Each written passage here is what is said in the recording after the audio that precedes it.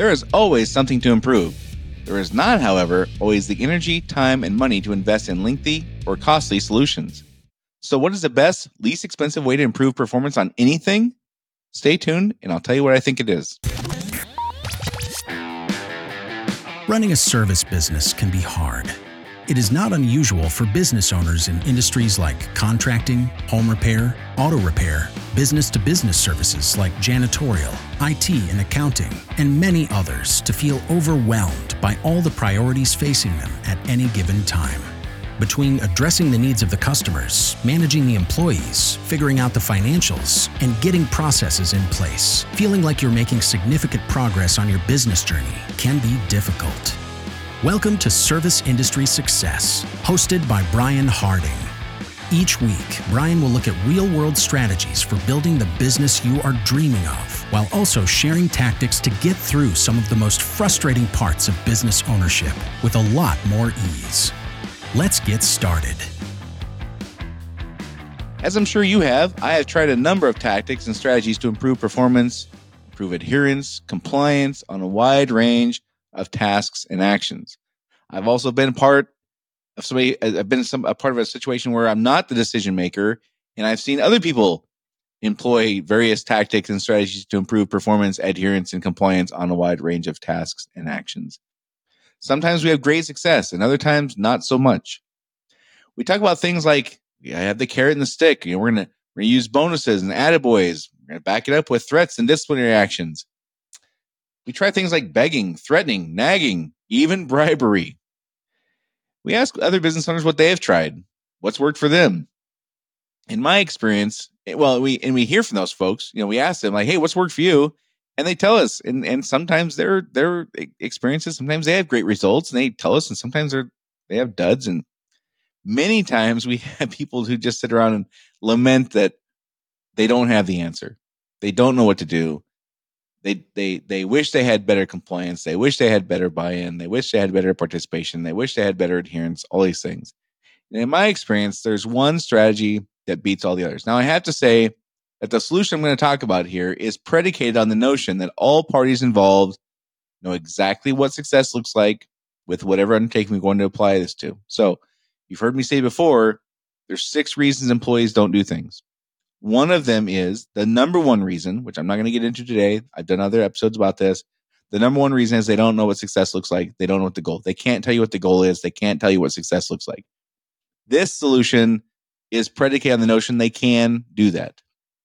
I'm also granting for this particular solution, the proper training has been done, and we're looking to improve performance on something that everybody knows how to do. So again, if they don't know how to do the thing, then this is not going to apply. If they don't know how to do the thing, the number one fix is teach them how to do the thing. But this assumes that they know what success looks like, they know the goal, and they know how to do the thing. And they're just not doing this. I'm also going to preface this one more thing by saying the number one reason this particular strategy stops working is because the business owner, manager, or other person in charge stops. They drop the ball. So what is it? It's consistently tracking and publishing the performance results in a public place. Now, I've seen this work in a ton of different places, in a ton of different industries, a ton of different environments, a ton of different business structures, and everywhere I've worked. I mean, I can't think of a single example. I haven't had like 50 jobs, but I've had more than a handful. Everywhere I've worked, the things that have been consistently tracked and published universally and absolutely have had better performance than all others. So, of course, we see this kind of scenario happening on sales-related things. If you have a sales department, if you have technicians who are doing sales functions, which virtually all of us do, we would have I've seen areas where there's published results of sales performance. It could be dollar per ticket. It could be upsells. It could be close rate. It could be total sales. It could be total sales per month, per quarter, per year. What are we pacing for? All those things.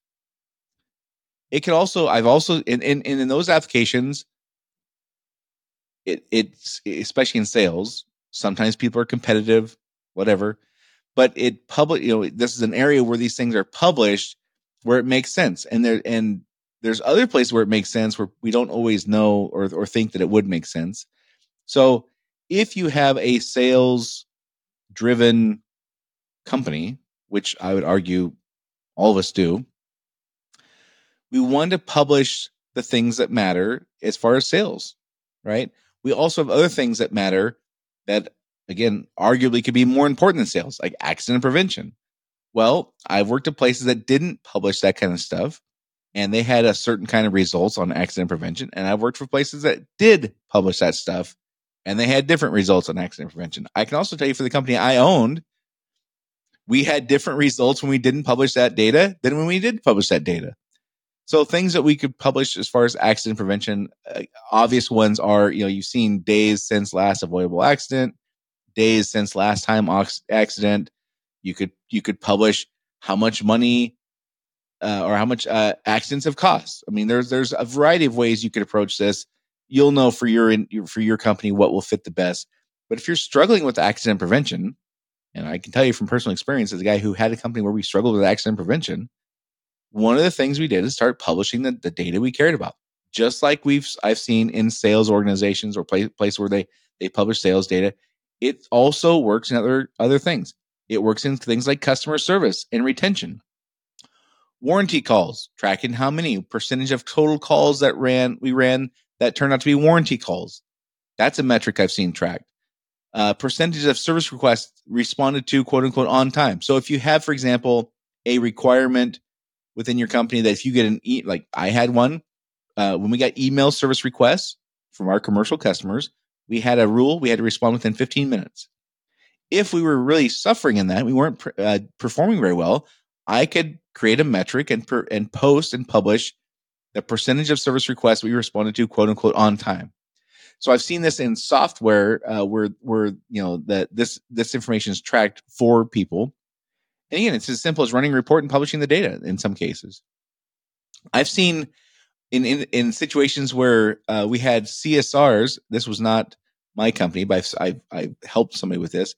CSRs who were kind of not eager to take phone calls. They would kind of just passively sit back and let somebody else take the calls. We started tracking and publishing the percentage of calls taken by individual. And it totally changed from people fighting over who had to take the call to, she won't let me take any of the calls. That transformation happened in a matter of weeks. Happy call scores. So happy calls, when I refer to happy calls, we would do outbound calls from the call center to check with our customers after the technician had left to make sure they had done things we cared about. Like, did they wear their floor protectors? Did they give them a price up front before they started the job?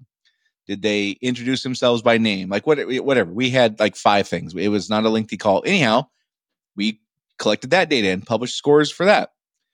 Mystery call scores, where we would do mystery calls. We called a mystery caller, where they were people who would call the call center, and we would see if they're using the scripts that we had. Are they using the script to overcome the objections? How much does it cost? We had a script for that. Did they follow the script?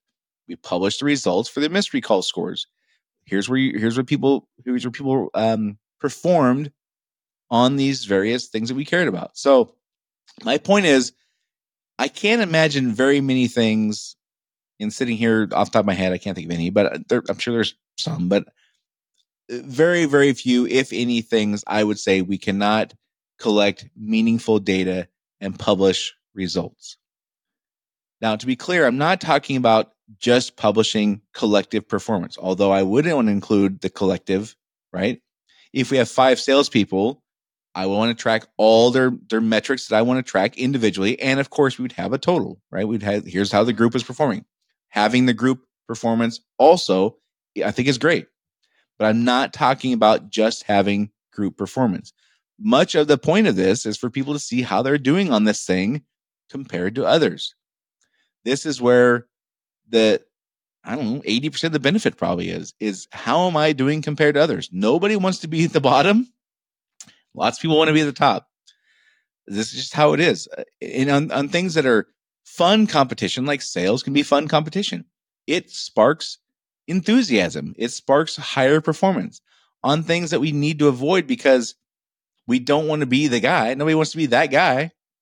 On things like accident prevention or customer service, we have a compelling reason to not be at the bottom of those lists. And I think I'm really clear about this. This is not something that I'm interested in using as a tool to beat people up. That is absolutely not it. I also, though, have a responsibility to present and have objective data to support my positions on whether or not we need to improve. So if I'm telling Johnny, you need to be better at this thing, and Johnny says, well, show me how I'm doing compared to others, and I go, I don't know. That's a problem. I need to have the ability to do that if I'm going to be perceived as being fair and objective and wanting people to be successful. If I don't have this data, I just look like a jerk if I have those conversations, and maybe rightfully so, probably rightfully so. Also, if this information is published, I don't have to have that conversation with Johnny. Johnny's going to get it. Johnny's going to not want to be the person at the bottom of the list, or maybe Johnny shouldn't work here, right? And now I want to be really clear also, I'm not just talking sales stuff. If there's things that you are having struggles with, publish the data. And like, so for example, I'm just thinking this off the top of my head here. If you have like many people, you have struggles with your technicians turning in invoices on time, or getting estimates written on time, or turning in receipts for expenses, those kind of basic, complete pain in my behind issues, that would be something I would really consider. Like, let's just take the invoices. Okay. They're out running 3 jobs a day, and you want them to turn them in every day so we can get the billing done. Like, we want things to run on clockwork. And you'll have that guy who is all of a sudden he comes in one day and he's got like 6 days worth of invoices he's going to turn in, or 6 days worth of receipts, or whatever. His dog ate his homework and he can't find receipts. There's no reason we can't track that. There's no reason we can't say percentage of invoices turned in, quote unquote, on time, and on time would be the next day. So I do 3 jobs today. On time would be I turn them in tomorrow. There's no reason we couldn't track that. Well, yeah, but Brian, sometimes they go directly to the job site. Okay, we'll have an exception for that. Whatever. These are, if it matters, we can find a way to track it. And if we track it, performance will improve. I have not seen a single example where performance does not improve on data that is published and public. All right. So I'm also not talking about having a spreadsheet or some kind of graph or tool or whatever, some kind of software generated metric, again, graphs and charts and whatever that we email out to the group, or that we just expect people to find on their own. That is not what I'm talking about. I'm talking about having this information posted in a conspicuous place in the office where everyone can see it. We want it to be publicized, meaning in public. We want to show, of all the things we could track, we choose this one. That's how important this thing is. So we can't have 43 things that we're tracking. We want to track the things that will, move the company forward, provide a better experience for our customers, help our people internally, whatever it is, right? You're not going to have, 28 things you're tracking. You're going to have 10, maybe less than that, maybe 5, maybe 2. I don't know. Point is, we're showing people these are the things that matter. These are the key things that matter. Hence the term key performance indicators. These are the things that really matter to us. And it's fascinating to see how behavior changes. It's also fascinating to see how different people can be observed looking at the posted data. Some folks, and one of the things I would recommend is, if you're going to do this, and I really strongly recommend you do on things that matter to you and things that you're struggling with that you've not figured out a different way to get solutions for, publish at the same time every week or every 2 days or every day, whatever you're going to do. Publish it, but be consistent. If you're going to do it on Tuesdays, pick a time. We'll have it up on Tuesdays by 9 a.m. or Tuesdays at noon or whatever. Be consistent and put at the same time. And what's fascinating is to watch. Some people will learn, and maybe they'll learn because you tell them. They'll see when you're going to publish this stuff, and they'll like nearly run over there to go see the stuff when it's posted because they want to see how they did. Other folks will be like super sly and super sneaky, and they'll act like they're not looking, but you can totally see that they're looking. My point is, it's interesting to see how people can be observed looking at the data. I can't think of a time in a company where there was an individual who didn't look at the data. I can't think of it. Now, some people didn't want to be seen looking at the data. That I've seen a ton of times.